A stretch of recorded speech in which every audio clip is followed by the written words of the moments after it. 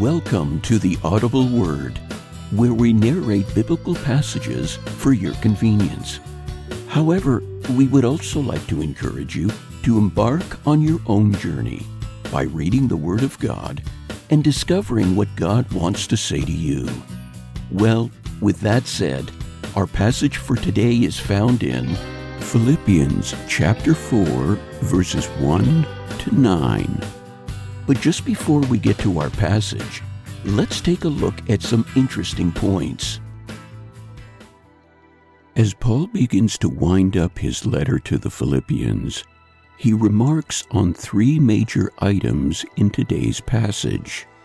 1. Reconciliation. 2. Anxiety. And 3. Right thinking. Now, let's get to our passage.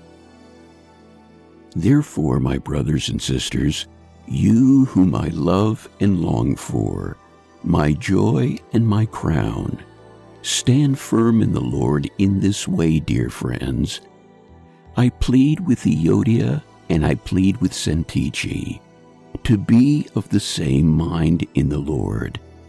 Yes, and I ask you, my true companion, help these women, since they have contended at my side in the cause of the gospel, along with Clement and the rest of my co-workers, whose names are in the book of life. Rejoice in the Lord always. I will say it again. Rejoice. Let your gentleness be evident to all. The Lord is near.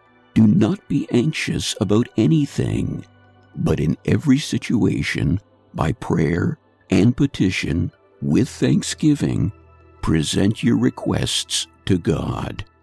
And the peace of God, which transcends all understanding, will guard your hearts and your minds in Christ Jesus.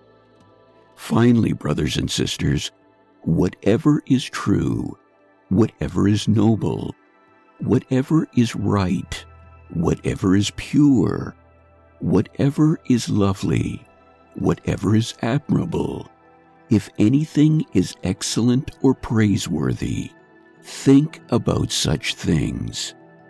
Whatever you have learned or received or heard from me or seen in me, put it into practice, and the God of peace will be with you.